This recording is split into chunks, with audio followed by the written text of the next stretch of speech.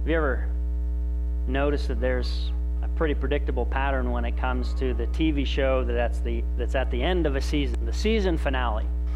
They tend to have these two elements that they try to do in the season finales, and the one is that they're going to wrap up and they're going to finish some of the plot developments that have been going on through the season. So you want to have a little bit of a sense of closure, but the other thing, especially the advertisers want to make sure that the TV makers do, is to have some sort of unanswered questions, a new mystery, a new plot theme, something new to say, man, I've got to make sure that I watch next season. Well, as we finished John 9 last week, one of the things that we realized is that in a lot of ways, John 9 for the first century readers would kind of function like a season finale. There's a sense of completion, but there's also these outstanding questions. There's a mystery. There's something that those readers would have wanted to know. Because there's this ending of completion where you see the blind man now sees, but we also realize that he's been expelled from the synagogue. And you've got to be wondering, well, what happened to him? Because the reality is our culture and our context is so completely different that it's probably hard for us to really catch the gut punch that it would have been to be put out of the synagogue. We might think of it like getting kicked out of your church, and as awful and as terrible and as traumatic as that would be, guess what? You've got 100 others you could choose from. That we live in this very choice-oriented, consumer-oriented society. There's a historian who says that if you lived prior to 1750, a person who lost their family and community would be as good as dead. That getting kicked out of the synagogue would have been like all of these sort of things happening on the same day. You lost your job, your health insurance was canceled, your life insurance policy was canceled, your long-term care insurance was canceled, your access to public services and public facilities like hospitals and welfare was revoked, all of your retirement savings funds was confiscated, and you are left completely on your own. And how many of you, if you experience someone getting kicked out of the synagogue, say, that's great news, I want that kind of life? John in his gospel has been writing to bring us to a point of having faith in Jesus.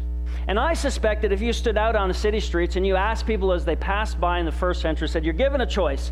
Either A, you can be blind, or B, you can be put out of your family and out of your synagogue and be on your own. I'm guessing most people say, I would choose being blind than being completely out on my own.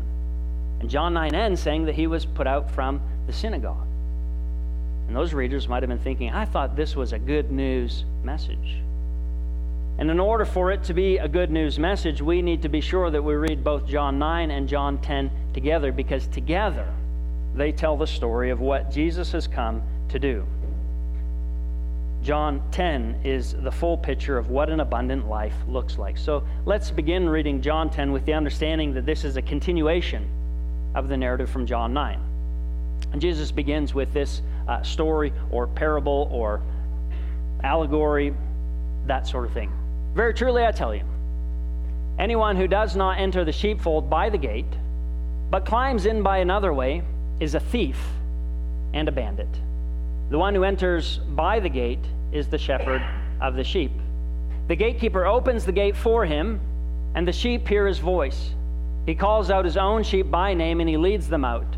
When he has brought them all out, then he goes ahead of them, and the sheep follow him because they know his voice. They will not follow a stranger, but they will run from him because they do not know the voice of the strangers. I think that Scott alluded to this earlier. These would have been images that would be very familiar to them, but for some of us who live at a little bit of a distance, maybe we need to catch up a little bit and get the right images in our mind. The first correction that we need to make as we think about this sheepfold is we often think of sheepfolds being out in these kind of rural, out in the middle of nowhere areas. This picture that Jesus is painting is not of a rural sheep pen, but of an urban sheep pen. You know, we live in a world, at least this is the world I'd like to live in, where there's a great distance between people and animals. I mean, I like to have a little bit of space between me and my animals. But if you lived in any of these cities in the first century, there's going to be a compression of these sort of things. And especially amongst the wealthy, they would go in and they would find a place in the city where they would keep and park their sheep overnight. So you think about it, a few houses back to back, and it kind of creates a dead-end alley, and say, babe, that would be a great place for a sheep pen. All it needs is a gate, and we've got a place to keep our sheep overnight. And so you'd have this co-op, these several wealthy individuals who would get together, and they'd keep all of their sheep together. They're right there in town, and then they would go back and they would sleep, or the shepherd would drop the sheep off and they would sleep for the night. And so the two images that become important for us to recognize as Jesus talks about this sheep pen is that there's a gatekeeper who has to know the shepherd. That's a separate job and a separate function. That in the day you take the sheep out, and the gatekeeper needs to make sure he lets the right sheep go out with the shepherd, and when the shepherd comes back in, he needs to be able to recognize this is indeed the person who keeps their sheep here overnight. And the second thing is that the sheep need to know his voice, because you have multiple people who are putting their sheep all in the same pen. Well, how do you know whose sheep is whose? Well, you call out your own sheep, and just your own sheep come, and somebody else's flock stays in the sheep pen. If you don't believe it happens, just Google "the sheep listen to their shepherd's voice," and you can see videos where this sort of thing happens. Because of time, we're not going to do that. But this particular story, of course, there's a focus on the comparison between two types of people who have two very different ways of gaining access to the sheep. And to identify the character of the person, you just have to look at the actions that define them. So Jesus starts with the action. There's a person who does not enter the gate, but climbs in another way. This is what gives us this sense that this is an urban context, because this idea of climbing in, the gates are there and you can just step over it. This climbing in is you're coming up to one of these houses there and you're jumping in. If that's the action that you take, it's easy to identify you. If that's what you do, then you are a thief and a bandit. But if you are the person who enters by the gate, and you enter by the gate because the gatekeeper recognizes you, then that person is the genuine, the authentic shepherd. And then there is a lot of cause and effect between the actions of the shepherd and the sheep. What does the shepherd do? He calls his own sheep and he leads them out. What do the sheep do in return? They follow because they know his voice. So there's a recognition that if the thief or the bandit were to call out, then you're going to have some different responses. They will not follow, and they will not go where he goes because they do not know the voice of a stranger. Then John chapter 10, verse 6 says, Jesus used this figure of speech, or your translation might say parable, with them, but they did not understand what he was saying to them. So we have to kind of stop here and do a little bit of interpretive work to say, who is the them to which Jesus is speaking? Or when he first began, truly I tell you, well, who is that you? And that's what gives us the clearest situation that Jesus is continuing the conversation from John 9. Your Bible has a chapter break. There were no initial chapter breaks. And so 9 and 10 are to be read as one continual narrative. The you that we finish up would then be the Pharisees and the Jewish leaders that we left off in the conversation with at the end of John 9. There's not a single case where Jesus begins a lesson or teaching with very truly I tell you. This is always a kind of a pinnacle moment. And so this is to be the pinnacle moment of what happened in John chapter 9. He's addressing the Jewish leaders. And so maybe we need to remind ourselves, what are these Jewish leaders like that he's addressing? And we get a picture of that in John 9, just using that as the most recent example. They use fear and intimidation to get what they want. Remember when they went to the blind man's parents and they're asking the questions, and the parents said that they were afraid to answer. Why? Because they had already said that anybody who confesses that Jesus is the Messiah will be kicked out or put out of the synagogue. So they're using their authority to kind of force people to do the very things that they want them to do. And of course, that blind man, when they go to him, they say, give glory to God. In others, they're treating him like Achan and say, hey, unless you admit this wrongdoing you've done. And then the text tells us very clearly in verse 24 and verse 28 that they began to, depending on translation, to revile him or to insult him or to abuse him. They started to bully him to get him to say what they wanted him to say. In 9:34, they lecture him and they say, you were born entirely in sin, labeling him in that way. And of course, in verse 34 also, they do in fact drive him out of the synagogue. So on the one hand, getting kicked out of the synagogue is terrible news. On the other hand, Jesus wants us to realize that they are not the legitimate owners of the flock.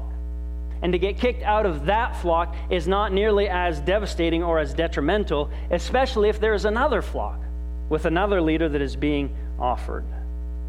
I know that for some of you, this idea of living under fear and intimidation from those who rule over you is probably really, really close to home. You say, I've lived that, I've experienced that. For others of you, maybe you don't know what that would look like or what that would feel like. And for us to really understand what Jesus is teaching, it's something that we need to begin to at least imagine and conceptualize. So I want to tell you the story of a guy named Stephen Pemberton. When he was about 5 years old, he was a foster kid, and they took him to this home, the Robinsons' home, and he was there with his government official, and boy, just the nicest family. So, of course, he's placed in that home, and as soon as that government official is gone, they sit him down, and they go over the family rules they have for foster kids. So here's their rules. Rule number 1, you are never to tell anyone outside this house what goes on here. If you do, you will go right back to that terrible home you're in. Number 2, we aren't your mother or father. You call us ma'am or sir. Number 3, you don't speak unless spoken to. Number 4, you are dumb and ugly. Something about you isn't right. Everyone knows this. Number 5, no one will ever take your word over ours. Number 6, you will eat what we give you when we give it to you. When you're hungry, well, that's tough luck. Don't open the refrigerator ever. Number 7, we can beat you at any moment, in any place, at any time, with whatever is in arm's reach. We don't need a reason. No one wants you, especially your own mother and father. You are here to wait on us, hand and foot. You are only as good as what you can do for us. The ironic thing is, even people who grow up in homes that are dysfunctional, it's still home. And they miss a parent, no matter how negligent that parent might be. And if you can imagine this sort of authoritarian rule, then you can imagine what it's like living under the rule of the Pharisees. That this is their rule, that you're only as good as what you can do for us. And so the leaders oppress and mistreat people. And as Jesus tells them this parable, we are told, but they do not understand what he was saying to them. In other words, they are an living embodiment of the parable itself. The sheep, what do? They hear his voice. But those who are not of the flock say, no idea what you're talking about. And they then represent those who have no idea what it is that Jesus is saying. So in an effort to help them to begin to understand, Jesus will take this parable and he's going to give 2 mini lessons. The thing that we need to know is he's not expanding just on this parable. He's using them to say, here's one lesson and another. The first lesson will come in John 10, 7 through 10, and the verses 11 through 17. So we're going to look at these 2 little mini sermons. Here's the first one. So again, Jesus said to them, very truly I tell you, I am the gate for the sheep. All who come before me are thieves and bandits, but the sheep do not listen to them. I am the gate. Whoever enters by me will be saved, and will come in and go out and find pasture. The thief comes only to steal and to kill and destroy. I came that they might have life, and that they might have it abundantly. The title of this sermon clearly would be, Jesus is the gate for the sheep. In every sheep pen, there's going to be legitimate and illegitimate ways of entering and exiting that sheep pen.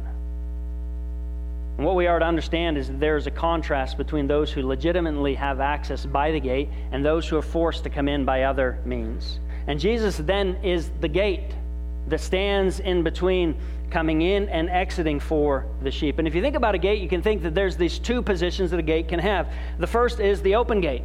What's the purpose or the reason for the open gate? Well, that's so that people can enter in. The legitimate way to enter in is that the gatekeeper who recognizes the shepherd will open it, and the sheep can be brought in there, and then the gate is open for access. The gate is also open so that you can go out. Getting into a sheep pen, being in the protection of sheep pen is a great thing, but you don't want to spend your whole life living in a sheep pen, especially an urban sheep pen where there's nothing to eat. So you want to be able to come in at night when there's dangers, but also be able to go out to the green pastures. And what the shepherd does is he can use the gate as the means of exiting and as the means of entering into the pasture. Of course, then the gate can also be closed. The closed gate then represents protection from the dangers. Jesus comes so that they might have life. What determines the gate being opened or the gate being closed is what is in the best interest of the sheep. When the sheep need to be protected, they come into the gate and the gate is closed. When the sheep need those open pastures, the gate is open so that they can go out and wander around. But there are those, Jesus said, who came before me, who are thieves and bandits. What characterizes the thieves and bandits is their desire to steal and to kill and to destroy. In other words, they are selfish and they are selfishly motivated.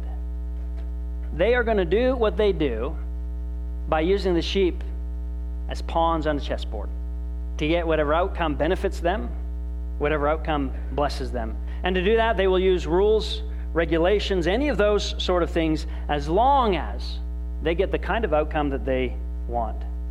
And Jesus wants his listeners to know that he is the legitimate authority who can decide who is in the flock and also who is kept out of the flock. And he also wants us to know that he will not use that authority to harm us, but he uses that authority instead to bless us.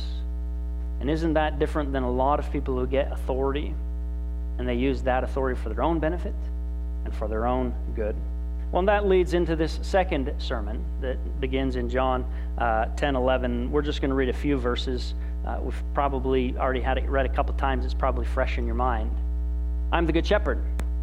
The good shepherd lays down his life for the sheep. The hired hand, who is not the shepherd, does not own the sheep, and he sees the wolf coming, he leaves the sheep, and he runs away, and the wolf snatches them up, and he scatters them. The hired hand runs away because a hired hand does not care for the sheep. I am the good shepherd. I know my own, and my own know me. Just as the Father knows me, and I know the Father, and I lay down my life for the sheep. Once again, we have a comparison. The comparison this time is between two types of leaders. One thing that would be helpful, we don't have the time to do, but go back sometime on your own time and read Ezekiel 34. Where God has talked about the leaders and the ways that they're misleading. And in Exodus 34:15, God has promised, one day I'm going to come and I'm going to shepherd my own people, because those who have been entrusted to shepherd have not done a good job. And so the contrast is between which would you choose, the hired hand or the shepherd to watch over you. So let's look at the behaviors of the hired hand. When there's a danger, what does the hired hand do? The hired hand only ever has one goal: preserve and extend your own life. And the hired hand doesn't care about the detrimental effects for the flock. He runs, even if that means that the wolf is going to be able to get access to the sheep, even if that means that the wolf will snatch them, even if that means the wolf will scatter them, as long as the hired hand protects himself. That's all he cares about, and that's all he's concerned about. There's a book called Why Nations Fail. One of the reasons the authors identify is what they call extractive institutions. The word extracting, of course, being to take. And extractive institutions, what they do is they take legitimate resources from one subset of society to benefit themselves. So these are people, anytime they get into a position where they can determine or regulate anything, specifically you might see this in a government, where I get into a position, I'm going to now pass laws that somehow benefit me, or I'm going to vote for this if you give me a little bit of kind of pocket cash to be able to do this sort of thing. There is a leader in the country of Zimbabwe, Robert Mugabe, and he was a pretty terrible guy. I don't know if you've seen much of his life story. And when the country was in just kind of really deep economic turmoil, what Mugabe did was he worked hard and effortlessly to pledge with the government in order to increase both his and his cabinet's salaries by 200%. That's where his energy was whenever it came to this hardship of economic things. As a part of the response in 2000, what the government state-owned bank decided to do was to incentivize people who were saving money in the economic times. And so they said anybody who deposits or keeps $5,000 Zimbabwe dollars in the bank account, they're going to do a lottery and they're going to draw a name, and whoever's name is drawn will get $100,000 in order to incentivize people to save, in order to bring some economic stability. And so this government-run bank, when they pull out a name, anybody want to guess what name they pulled out? Robert Mugabe, the president of Zimbabwe, somehow miraculously managed for that to end up for his own benefit. That's what the hired hands do. How can I be benefited from this? How can this work to my advantage? And the Jewish leaders have exemplified themselves as these kinds of people who are not concerned about the sheep, but only their own advancement. Remember back in John 8, the woman caught in the act of adultery? What was their first thought? Their first thought is, how do we need to address this woman? How do we need to help this woman? Their first thought was, how can we use her as a pawn to best Jesus in this particular situation. Absolutely no concern for the sheep. They then represent the hired hand. And when the hired hand is running the roost, then the sheep will scatter. In contrast, Jesus identifies himself as the good shepherd. I am the good shepherd. I know my own, and my own know me. Just as the Father knows me, and I know the Father, I lay down my life for the sheep. And already you can begin to see the contrast between the hired hand and the good shepherd. The hired hands who do everything for self-interest and self-benefit, the good shepherd now will give freely, even to the point of a willingness to give his own life. When it comes to sacrificial giving, we have this kind of rule of relational proximity. And that states that the closer you are to someone, a sacrifice on their behalf makes more sense. Like if there is a story about an intruder breaking into a home and a parent, kind of throwing themselves in front of that intruder, nobody says, I don't get it. I mean, why did the parent do that? That was just stupid. Everyone realizes when you're close to someone, you're going to be willing to sacrifice for them. What Jesus is saying is he says, I know my sheep. Jesus has like a father-son relationship, a father-daughter relationship with all of the sheep. And he also has that kind of a relationship with the Father. And because he knows the heart and the will of the Father, and he knows the sheep himself, then anyone who is here on earth, Jesus is saying, I'm willing to lay down my life, to give my life on behalf of those who I know so intimately.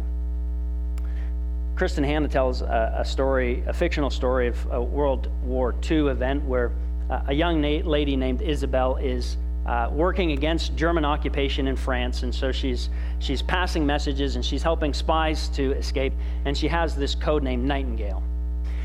Well, as she becomes more effective at what she's doing, the Germans are more concerned about making sure that she's arrested, and at one point she is arrested, and the first question they ask her is, who is the Nightingale? Of course, she's the Nightingale, but she's not going to say it, and so she's putting them off, and several days there's interrogations, there's just a lot of violence involved there, and after a couple of days, her dad comes into the room, and guess what her dad says? Her dad says, I am the Nightingale. And he's taken out, and he's shot because of that. See, there's a recognition that when you love someone, you will be willing to sacrifice so that they might live. And Jesus is saying that that's what he does. He lays down his life. And Jesus is very clear about his agency and his control in this process. Look at verse 17. For this reason the Father loves me, because I lay down my life in order to take it up again. One of the things that John's made pretty clear throughout his gospel is anytime Jesus wants to get out of a bind, anytime Jesus wants to get out of a pickle, he can do it. John doesn't tell us how he does it. He just says he can do it anytime he wants. John 8:20. He spoke these words while he was teaching in the treasury. Everybody's getting upset, but no one arrested him because his hour has not yet come. So they're all worked up. They're going to get out, and then Jesus, he gets out of it. John 8:59. So they picked up some stones to throw at him, but Jesus hid himself and went out of the temple.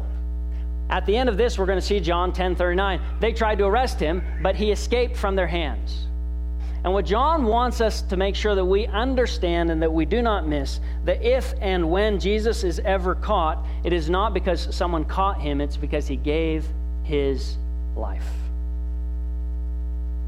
They do not lay hands on him except that he allows them to lay hands on him. They don't capture him because they're stronger than them. They capture him because he submits to the will of his Father. Well, when we see Jesus on the cross, John wants us to know that he is there freely, he is there voluntarily, and he is there of his own motivation because he loves his sheep.